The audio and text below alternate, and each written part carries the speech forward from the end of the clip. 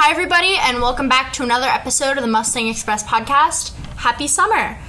I'm current graduate Belle Wurmser with current graduate Rachel Strollo. And we're here with Mr. Roebuck for another Teacher Spotlight interview. Hello, everybody. All right, Mr. Roebuck, what was your first job?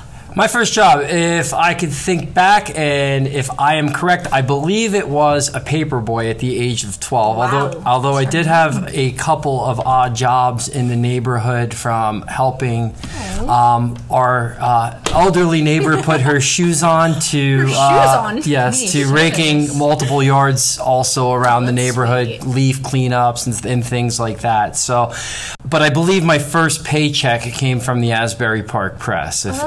If I remember correctly. That's great. So following that one up, what was your first car?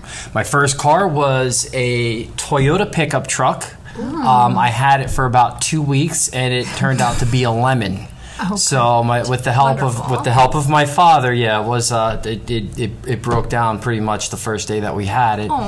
And after we gave it back to the dealership with some convincing from my father, I had bought a Firebird off of him. So I guess technically my first car was a Firebird. Wow, fancy. Always trucks then, huh? Always trucks, yeah. Very good for the line of work that I do in the summer, construction and things of that nature. So I've always felt that it was at least one truck in the family always seemed to be helpful. That's great. So back in college, what did you major in initially, if you changed it? I initially was a history major. Kind of did not know which avenue that I wanted to pursue, and then education was added shortly after, and that was pretty much it. So was your plan always to be a teacher then? At first, when I started out at college, no, it wasn't my original plan. However, I really embraced the subject that I studied, and really took an interest in spreading that knowledge. And really, that's all it took. So for the last 20 years, I've been in the field of education. That's awesome. That's cool. If not teaching, what profession would you be? Boy, that's a tough question. What profession? Probably in some sort of social service. I do enjoy helping. I do enjoy helping people. Mm-hmm. Maybe if you asked me 10 years ago, I'd have probably said something cool like the CIA or FBI. But as I get older, I feel that I made the right choices in my profession, and I'm glad that I stayed committed to it for as long as I have. That's awesome. Because I do feel the rewards. I do feel that it is the most rewarding out of the professions that I wanted to do out there. That's great. So, in contrast, what job would you never want to have? A sewer worker. Yeah, very cut and dry. Yeah. What's your favorite kind of cheese? My favorite kind of cheese? It depends on what that cheese is accompanying. I enjoy a smoked Gouda with crackers, but probably for day-to-day sandwiches, I'm a good old American cheese guy. Can't go wrong. Interesting. What's your favorite kind of sound? Or favorite sound in general? I would probably say running water. Ooh, that's a good one. But not too aggressive, very tranquil, something that's slow, Mm-hmm. What is your least favorite kind of sound? Construction work in the middle of the day. So that's that awful. Mm-hmm. What are you binging right now? TV, books, series, anything like that? I don't watch much TV. I just don't have time for it.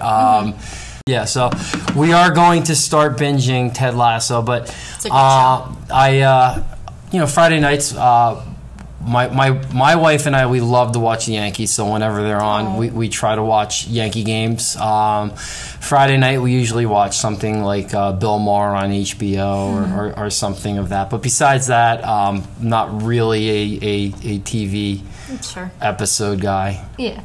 So as teachers, you guys can't curse. So what's your favorite curse substitution? My favorite curse substitution. I don't. I wish I could say I had something creative for that, but I don't. I'm usually more of a darn or shucks or, type of guy, more in the moment. But I don't have a go-to word for that. Okay. It's fine. Now, one day you're given $10,000, but you have to spend it on something for the students at Brick Memorial. What would you spend with that money?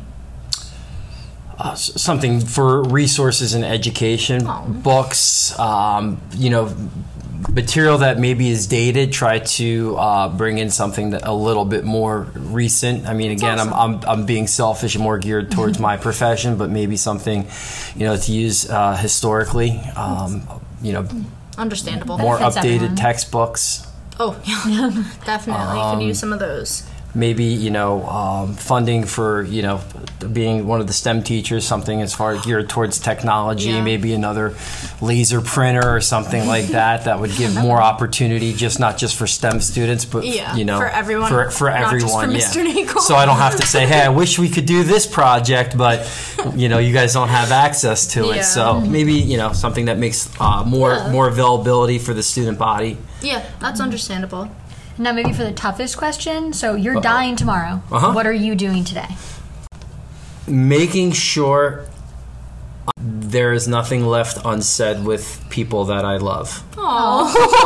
Making sure that they know how I felt about them.